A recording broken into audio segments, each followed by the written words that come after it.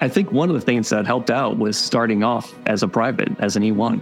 Gives you that sense of empathy that when you cross over and you get a commission and you become a commissioned officer, and now you're leading those people that you once were, you can empathize. Hi, and welcome to Deep Leadership. I'm your host, John Rennie. Well, I hope all is well with you today.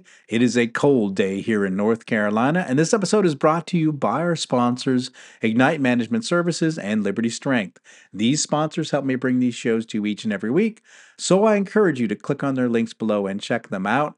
Also, I want to remind you that the Qualified Leadership book series, which includes all three of my best-selling books, is now available on my website, johnsrennie.com.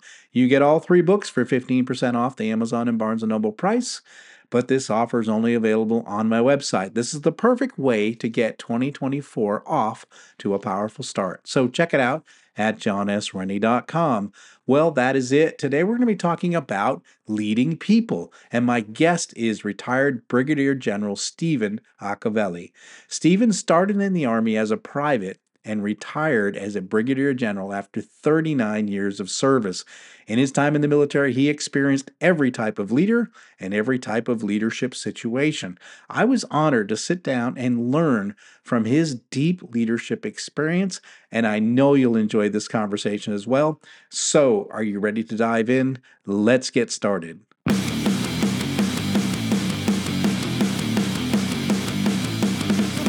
Welcome to Deep Leadership.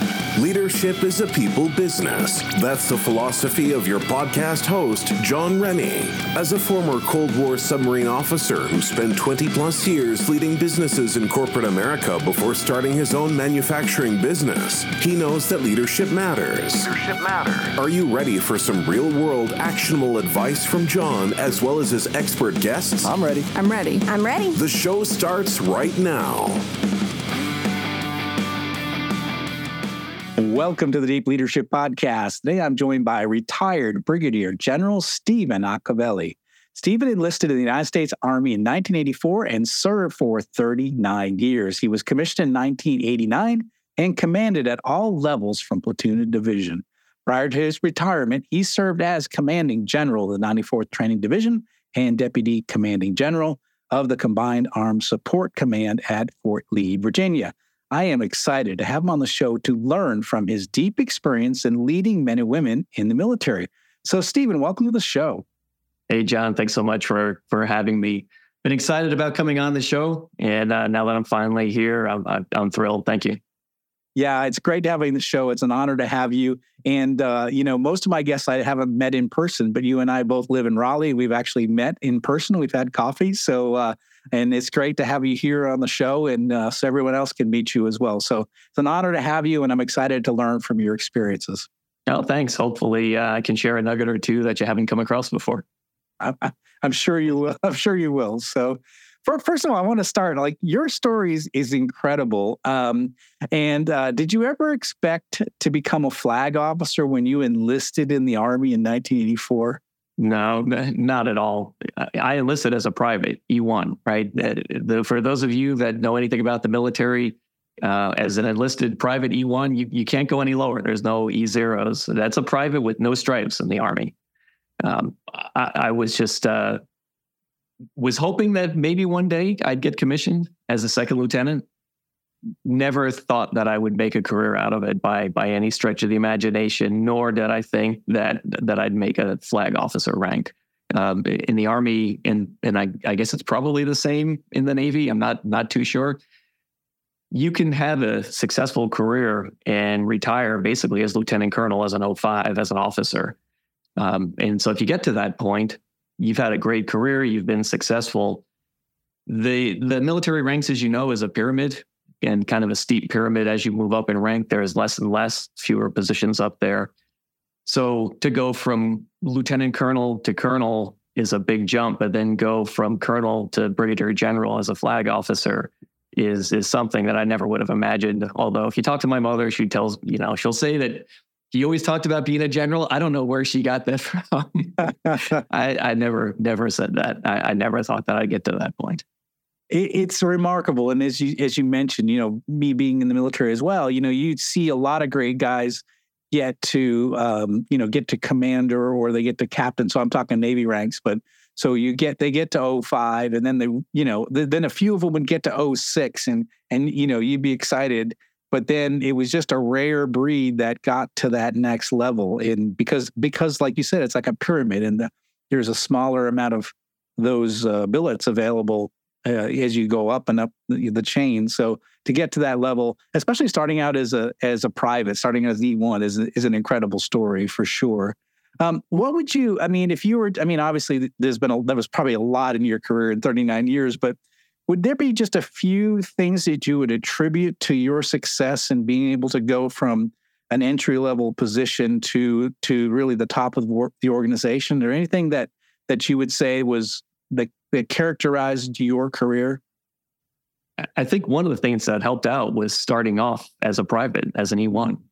And I look back now on some photos that I've got, some hard copy photos of when I was enlisted.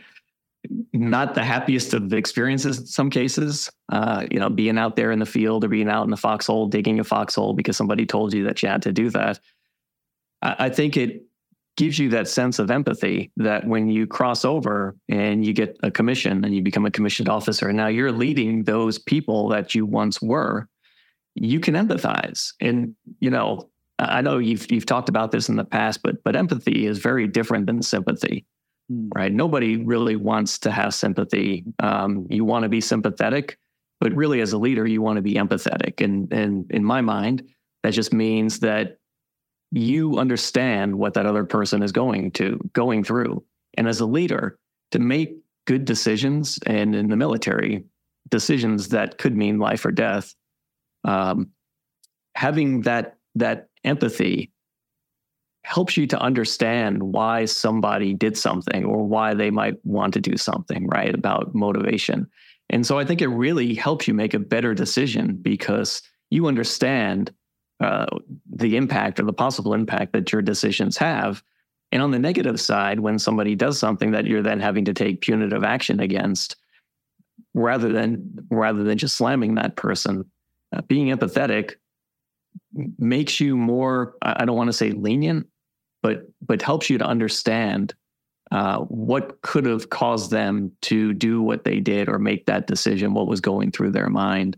And I think just having that background, it keeps you grounded, I think. Doesn't let you get too big of a head. And it just tempers your decisions because you were in a position at one point. And I think it just makes you a better leader. And I think on the corporate side, the same thing too.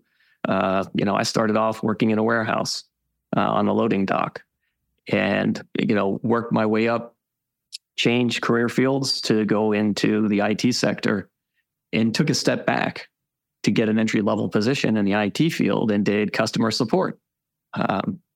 Phone support, took calls and helped people work through problems. And I think doing that puts you in the other people's shoes, and it helps you when you start to move up to make a better decision because you've lived the other side of it, where a lot of times you see people that maybe they just came out of school and they go right into some type of management decision and they don't actually have that experience of being a worker bee.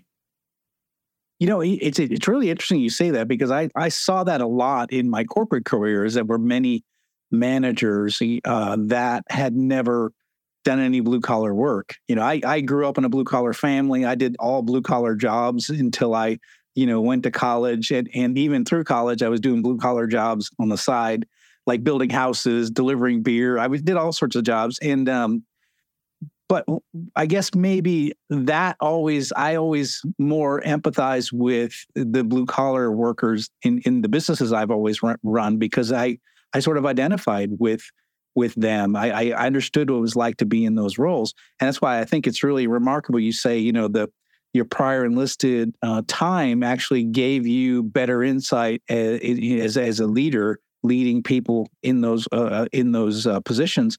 And I think that's missing sometimes. I talk about one thing I did in one factory, which I did in the rest of the factories I ran, this thing called Fridays on the Floor, where I made managers go the first Friday of every month for 4 hours. We would work on the shop floor in different places. Every month we switched different places so that we got to know the people. They got to know us. We understood what the real struggles were. They understood what we did for a living because they were in an office someplace. But it was a way to connect us and to actually learn like real hands-on the way things are. And we built better communications because we had those shared experiences. And often, like you mentioned, many managers never have that. And so they don't empathize well with the people that maybe they're leading. And I think that's probably a good lesson. If you want to be successful in leadership is, have some sort of connection with the people that are doing the work. You really have to share the hardship, right? Yeah. And from a military point of view, you see that a lot, but you see it in the corporate world as well. You can't be an elitist.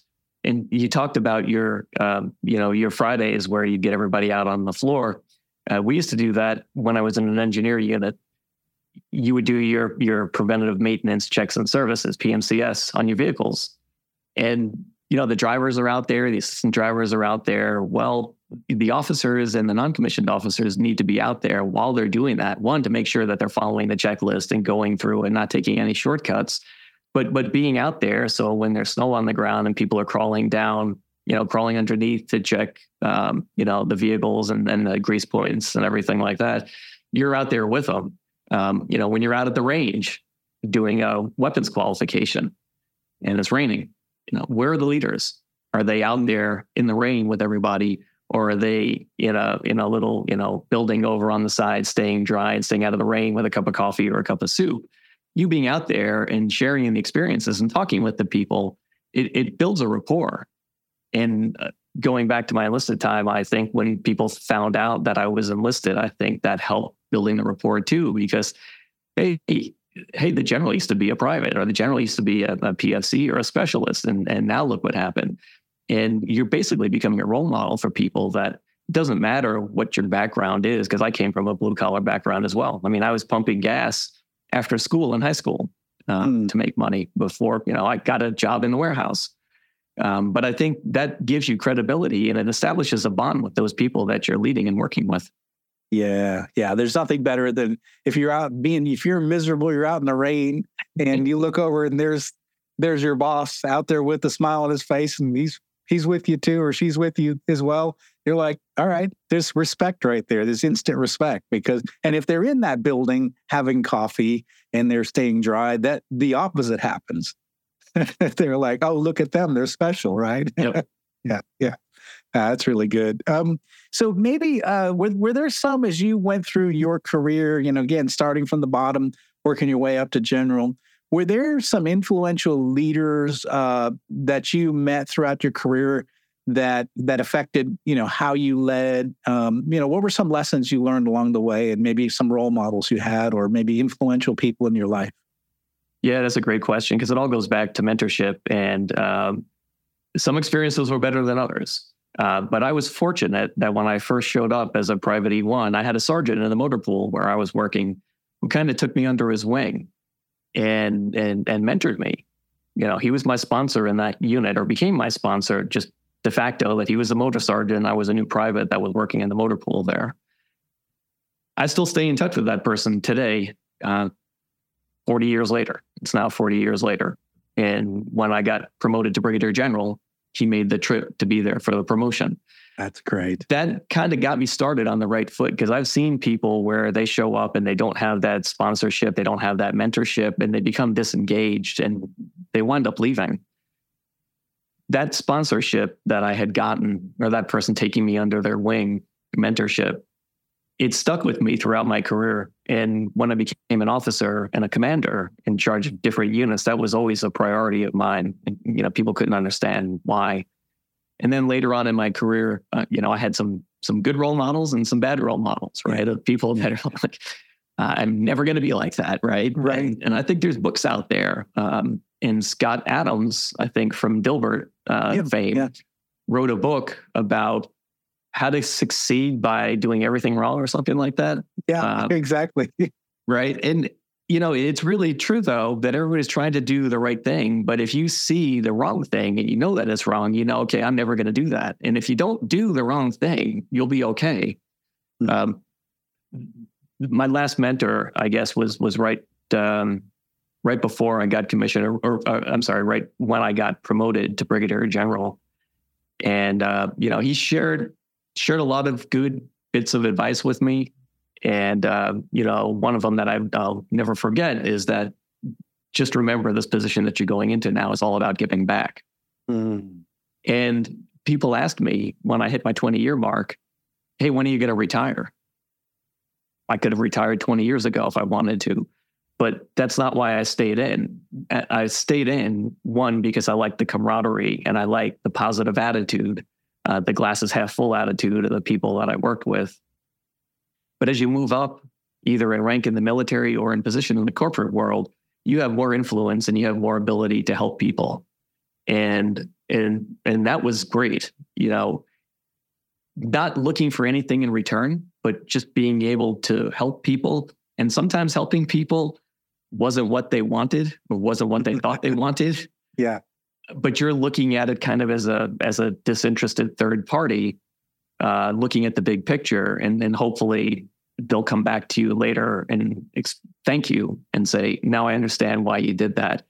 But just trying to remember that you being in those positions, it's not about you. It's about the people that you lead, and it's about taking care of them and giving back. And I think that was probably the thing that, made the biggest impact and still sticks with me today. Yeah, that makes a lot of sense. And I love to hear that.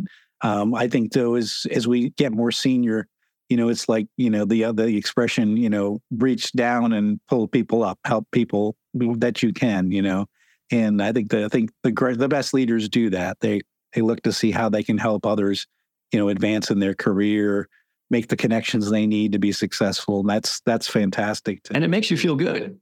Yeah. When you see the impact that it's having on somebody else and how it makes them happier, makes them better at something, it makes you feel good. I mean, it makes your day, right? Right. Yeah. I mean, you just think about it, just a one kind word or a letter, a letter from the general, right? That's a big deal for someone, in their life. Say you're, a private and you get a letter from the general, you're like, wow, you share that with your mom, your dad, your everybody, right? Yeah, or that you remember their name. But that you called them by name, right? Right, exactly. That's really important. People's names are essential. That's a good point too. Yeah. The military was easier. Sometimes they had their name on their uniform, so but easier. But if you know their first name, right. Yeah. And I tried to keep the military bearing and call them by their rank and name. But if we're having a conversation and it slipped out, hey John, yeah, you remember my name, sir? Yeah, and it would come out in conversations that they would say that, and that really does go a long way, right? Because I'm sure people go off and then they talk. Hey, I was talking to the general and he remembered my name. He remembered who I was. Yeah. And the same holds true in the corporate world. We'll be right back after a quick word from our sponsors. As a leader, you're responsible for the mission and the people assigned to you. Regardless of the size of your team, employees are depending on you for their lives and careers. For the sake of your team and the people who entrust you with this role, you need to master the skills to become a great leader. Best-selling leadership author John Rennie is proud to introduce the Qualified Leadership book series. This new series teaches you how to become a people-centered leader. Great leaders know that employees who are respected, appreciated, and allowed to grow will go the extra mile. These books provide real-world leadership wisdom written from a hands-on perspective. If you want to be a more effective leader, this is the one book series you should read this year. This 3-book series contains the following best-selling leadership books: I Have the Watch, You Have the Watch, and All in the Same Boat for one low price of $39.99. Begin your journey to become a leader worth following. Go to johnsrennie.com and get your order in today. This episode is brought to you by Ignite Management Services. Ignite is led by Mike Watson, who you might remember from episode 137. Mike and his team believe that everything starts with leadership. Whether it's strategy execution or cultural transformation, it's the role of the leader to create the conditions for their people to succeed. The team at Ignite can help you develop critical habits to enhance your leadership capability and transform your business. Ignite Management is now offering the Resilient Leadership Assessment Tool. This is an online questionnaire designed to assess and guide leadership development, coaching, and team building. It provides leaders an opportunity to gain insights into their leadership strengths and development needs. After taking this assessment, you will receive a custom, detailed report that provides practical and actionable recommendations to enhance your effectiveness. I have taken this assessment myself and found it to be extremely valuable in helping me make changes to my leadership approach. Right now, Ignite is offering 15% off the price of this tool to the deep leadership audience. Go to ignitemanagement.ca and enter the code START15 at checkout to get started today. This episode is brought to you by Jeremy Clevenger at Liberty Strength. As a high-performing leader, you know that leadership isn't about telling people what to do, it's about leading by example. And for most people, the one area that they are lacking when it comes to leading by example is their health and fitness. By improving your health and fitness, every other area of your life improves. Your energy skyrockets, your sleep improves, your confidence increases, and more. But how can you get and stay fit as a busy leader? Well, you do what you've always done. You hire the best people for the job. Don't struggle on your own. Put Liberty Strength in your corner. Jeremy and his team will work with you to take your physique, mindset, nutritional habits, and more to the next level with his step-by-step, all-inclusive coaching program. I've worked with Liberty Strength for the past 2 years, and I'm in the best shape of my life, and I'm still hitting strength personal records at 56 years old. If you want to step up your game, reach out to Jeremy at libertystrengthtx.com to find out more and get your initial consultation scheduled with him today. I used to have little cheat sheets on my computer. Like when I go out on the shop floor, I was going to this area and there's one guy, I can always forget his name. And so I would look before I go, just so I even that it's a little bit of cheating, but at least I made the effort so that when I ran into that person, I'd remember his name or her name. So yeah, I used to have to write it down too. Yeah. So if you sometimes it doesn't come natural, but if it doesn't come natural, create systems and methods, because that really, calling people by their names is really a great way to connect with people for sure. Now you've led a lot of people. You have a ton of leadership experience. How do you define leadership? So let me start by how the Army defines it. And the Army defines leadership as the process of influencing people by providing purpose, direction, and motivation to accomplish the mission and improve the organization. But I take a simplistic approach. And leadership is just really about motivating people to get them to do what you need them to do to accomplish a mission or achieve a goal, right? It's motivating. And so you can be a better leader by being a better motivator, by explaining a lot of times why you're doing something. Yeah. Now, there are times that you just have to do it. And I have kind of that conversation with my daughter sometimes about, just do it. It's got to get done. Yeah. But if you can explain why, it really goes a long way because people understand the big picture. And it doesn't matter if you're in the corporate world or in the military. It just seems like, hey, people above me don't know what they're talking about, right? I know what's going on. They don't know. They're telling me to do something they don't know. And then you move up a level and then you still have the same impression. The people above me don't know what I'm talking about. I know what I'm talking about. Well, that's not the case. And so if you have the opportunity that you can explain why you're doing something and get buy-in, that's huge. And I've turned organizations around by basically going on a road trip and going to each subordinate organization and getting everybody huddled together and doing a presentation and explaining why we are doing something that we need to be doing and showing them where they're at and asking them, hey, where do you think you're at with this? And then let them provide some feedback and then, reveal the slide or pull the curtain back and say, okay, here's where you're at. And then watch their reaction. Because a lot of times they don't know where they're at. And they don't know that maybe they don't know that they're not achieving a goal or they're not meeting a requirement or something like that. because it's just a lack of understanding. And so when you explain to them and then you explain why, where it fits into the bigger picture, people want to do well. People want to succeed. And contrary to what some people may think, people want their leaders to succeed as well.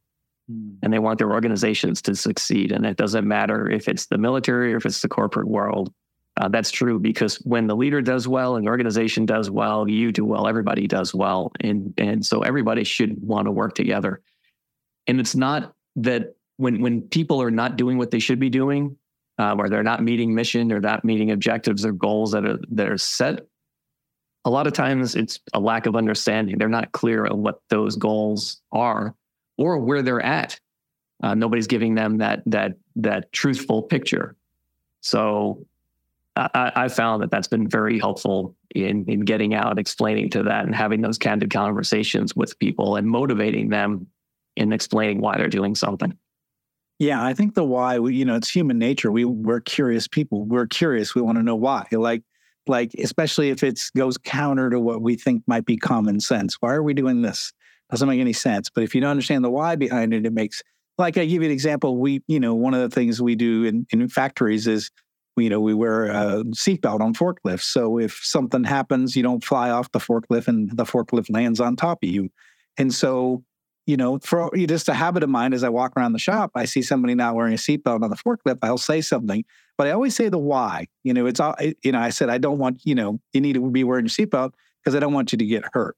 Right. And so it's the directive, but also the why behind it. And it actually shows that your care, that I care about you. I don't want you to get hurt. That's why I'm asking you to wear your seatbelt. It's not, if you don't wear your seatbelt, I'm going to write you up. It's the same conversation, but when you throw the why in there, it changes the message. Absolutely. Yeah. I like that. One of the things that I see a lot, at least I saw in my corporate career, like titles. People start getting these big titles. I was a vice president for years. And what I saw was many people got caught up in their own feelings of self-importance. Like they're a vice president now, and you were a general. And the question I always have for you is how do you avoid as a leader falling into that leadership ego trap where you think that you're special or important, or because you have the title or you have achieved some level that someone else doesn't have? How do we avoid falling into that ego trap? In my case, it's been a combination of things. One, it was coming up as a private and coming up through the ranks, and still kind of have that sense of awe, I guess. Yeah. Because going to basic training as a private and having drill sergeants yelling at you and being kind of at the low end of the totem pole there, it was funny. I got commissioned as an officer. And then went to Fort Dix to buy some rank at the clothing sales and everything with my wife, then girlfriend at the time. And I was looking at some stuff on the shelf, and then I heard somebody say, "Oh, excuse me, sir." And I turned around, and it was a drill sergeant, and I kind of jumped back, but I was lieutenant at the time, so I actually outranked him, but it was kind of a flashback. So it's having that. I think family plays a big role in it. You're a general in the office, or you're a vice president, or you're a CEO in the office, but when you come home, you're not, right? Your dad or you're Stephen. And so all that stuff is out the door. That doesn't make it past the front door a lot of times. It's so true. I remember coming back off deployment and just, I told my wife, I just want to hear my first name. That's all I want to hear. I was Lieutenant Rennie or Mr. Rennie, for months on end. It was like, I just want to hear my normal name, but I think you're right. I know, like I was the vice president for years, and I always hated it. I always hated my title. I didn't want to just share, because it's like, that's not important to me. I have a job just like everybody else does. That my title is just something the company has given me. But I know there were others that were really, that was a big deal. Like they were trying to get to that vice president level, just so they could have it on their business card or something. But it was always a weird thing for me, because it wasn't that important to me. The title wasn't that important. It's more about being able to be good for the people that work for me and for the people I work for. Being a good leader was important to me. The title was not that important to me. And It's the same thing. The title goes along with rank in the military as well, right? So you don't have to be a commander, but you could be a major or lieutenant colonel or something. And just by virtue of that rank, you've got a certain authority that goes with that. But that doesn't mean that you've got the respect that goes along with it. And if you're fortunate, you can lead people by being who you are, by being a leader and being true to yourself, rather than being lieutenant colonel or major and getting them to do it just because of the title or the rank or the position that you have. Yeah, that's so true. I see a lot of people trying to use positional authority to lead, and it's just not a good way to do it. It's just, people don't care about your rank. They want to see do you care about them, and that's really important.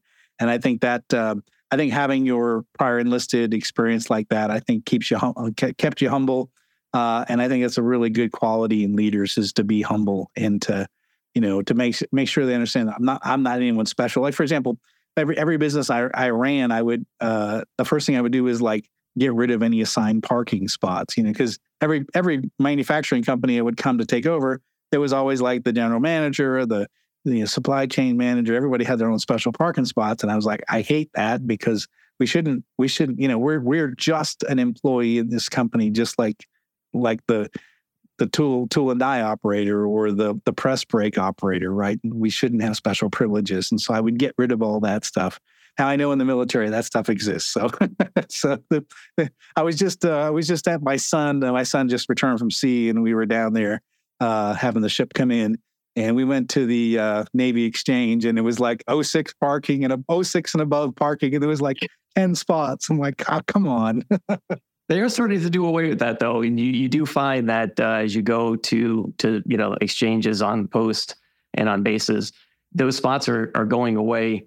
They've redesignated them now to pregnant mothers or Gold Star families or something like that, and so it's harder to find that command sergeant major, colonel, general officer spots now. They are doing what you were talking about on getting rid of those. Okay, good. It seemed like that was the last place that they would, the military was sort of the last place you still see that. Yeah, so. It is nice when it's raining out there, right? And you get absolutely, right? What is it? Rank has its privileges. Every once in a while, you're like, okay, I'm going to use this.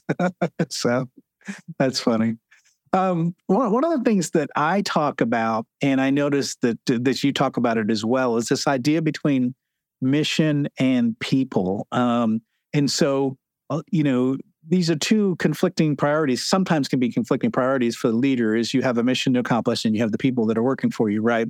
And so I've seen some people were heavily focused on the mission and maybe ignored the people or abused the people, and others that are focused maybe just on the people and they sort of lose track of the mission. Where do you see that as a leader, this balance between the mission and the people? Yeah, so you're going to put me on the spot for that one, but unfortunately, there's not a silver bullet out there that says, okay, this is what you do, and this is the answer. It is a fine line that you have to walk. It's a balancing act, just like you said, between the two. If you're putting solely people first, you run the risk of failing at the mission. And in the corporate world, if you fail at the mission, the company could go out of business. And if the company goes out of business, then everybody's out of a job. Right. And if you go in the other direction, where you're just focused on mission and you're neglecting your people, you're going to have a high attrition rate. You're going to have a high turnover rate. And we see that now. And I think it's not just that they're focusing on mission. I think it's just the culture. Average job retention, I think, is 2 years or something like that before people are hopping around, right? But you don't want to force people out because you're just solely focused on the mission and you don't care about people. So there is that balancing act between the two. And unfortunately, there's not a silver bullet on that. You do have to balance the two. And there are times when you have to sacrifice, the best interests of people in some cases because the mission has to occur. But when you can, try to put the people first because you have to take care of your people. And if you take care of the people, then they're going to produce for you. They're going to try to make themselves and the company and you successful. But there is that fine balancing act that you have to manage. Yeah. I think I've always said it's the mission and the people. And then, of course, when it comes into conflict, you've got to do your best. I always say for the the majority of the people, and when it comes to, the mission has a focus that is like, okay, well, this has to happen. It's going to negatively affect some people. How do we minimize that effect on the organization? Yeah. And if it's something where you can get people's consensus on, when you're making a decision, that's great, because then they've got a stake in the decision. And if they've got a stake in it, they're going to be more apt to work toward achieving that goal. Yeah. But you can't have the whole paralysis by analysis. You can't just wait till you get everybody, because then you'll never get anything done. Right. Yeah, absolutely. I've had to close manufacturing plants and consolidate manufacturing plants. And so that means people are going to have to move. People are going to lose their jobs. But we're doing it for it's like we're doing it for the benefit of overall for the majority of the people. That's going to be a better situation. But it's one of those is like, okay, some people are going to be affected by this. And what can I do to minimize the impact to the people who are going to be negatively affected? Was always my priority. Yeah. Interesting. So pretty much we're getting to the end of the conversation. What final message would you like to leave with our listeners when it comes to leadership? As a leader, you have to lead by example, and you have to do what's right, even if it's difficult. And you have to do it all the time. You can't try to cut corners and try to say, well, hey, nobody's watching me, and so I'm going to do this because there's somebody that's watching you. Yeah. And if you do something you're not supposed to, you're going to get in trouble. And if you lead by example, you're setting the example, then you're being a role model for others to emulate, and people want to look like you. It's funny, the Army has changed uniforms a few times during my career. And as a leader, I was always one of the first ones to go out and purchase the new uniform to set the example of what that looked like. And you'd hear people talking about, I'm not going to go out and buy this. I'm not switching yet because the wear out date's not for 2 years. And then it's funny because then you show up in the new uniform, and a couple of days later, you start to see other people in that uniform because they want to look like you. They want to be like you. You're setting that example. And the other thing that I wanted to leave you all with is, if you are trying to fix a problem, you're faced with a problem, fix the cause of the problem and not the symptoms of it. And I liken it to whack-a-mole. If you go to an arcade and you play whack-a-mole where the mole sticks its head out and you're there with the mallet trying to knock it down. So what I mean by that is you've got this problem and you address the symptoms of it. Okay, so now I fixed that. And then I'm on to the next problem and I fix that one. I'm on to the next problem and I fix that one. But you didn't fix the underlying cause of the problem. So then what happens? You're now on your third problem, but the first one reappears again because you didn't fix the underlying cause. Maybe because it wasn't obvious, or maybe it was hard. You need to address that. Otherwise, they're going to reoccur again. So be visible, lead by example. And when you're trying to solve a problem, try to identify the root cause of the problem and fix that, and not just the symptoms. Fantastic advice from someone who's been in the trenches for many years, literally in the trenches for many years. So it's really good advice that Stephen tells you right now, and really good, solid leadership advice. Stephen, how can people find out more about you and the services you offer? I know that you do public speaking, you do coaching. So how can they find out more about you? The easiest thing would be to email me at leadercoach6. Right, 6 has a big meaning in the military, especially in the Army. So leadercoach6@gmail.com. I'd be happy to respond back to you. I'll have one of my associates reach out as well, and would love to come in, learn about issues that you're facing and how we might work together to help you overcome some of the challenges that you're facing now. That's perfect. We're going to put a link in the show notes for that email. And again, reach out to Stephen if you are something in this episode really stood out to you. You have a question for him. You have something where maybe you want to have him come out and talk to your organization. A general come out there, someone with 39 years of military leadership experience, come out there and talk to your organization. Go ahead and do that. Contact Stephen. Reach out to him. He's more than willing to help you out and help you get better as a leader and as an organization. Stephen, I want to thank you for taking time out and coming on the show and sharing your experiences, sharing what you've done in your career, and then how you view leadership. I think we all learned something through this conversation. John, thanks again for inviting me to come out. I'm honored. You set a very high standard of guests on your show. I hope I've kind of lived up to some of them. I'm honored to be here, and I hope you and I can get together for a cup of coffee or maybe a drink or a bite to eat after work one night. That sounds great. I'd be honored. And again, I learned a lot, and this was a great conversation. So, and it's just a pleasure to get to know you and to learn from your experiences. So thanks again for coming on the show. Thanks, Joe. Thanks.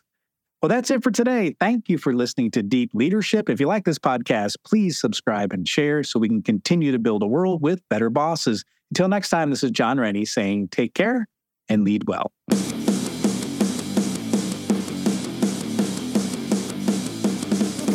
Thank you for listening to Deep Leadership. Thank you. Thank you. Thank you, thank you, thank you for all you do. We hope you enjoyed today's episode.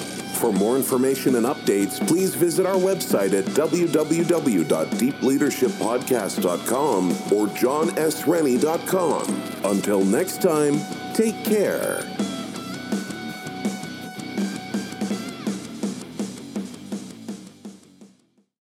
Welcome to Transforming 45, the podcast that celebrates the incredible power of passionate voices. I'm your host, Lisa Boat. Join me in conversation with heart-led humans who share their deeply personal stories of transformation. Transforming 45 is here to uplift, connect, and remind you that it's never too late to write your next chapter. So get ready to be inspired, empowered, and transformed. Join me in this community where through powerful storytelling, we heal and reclaim our inherent magic.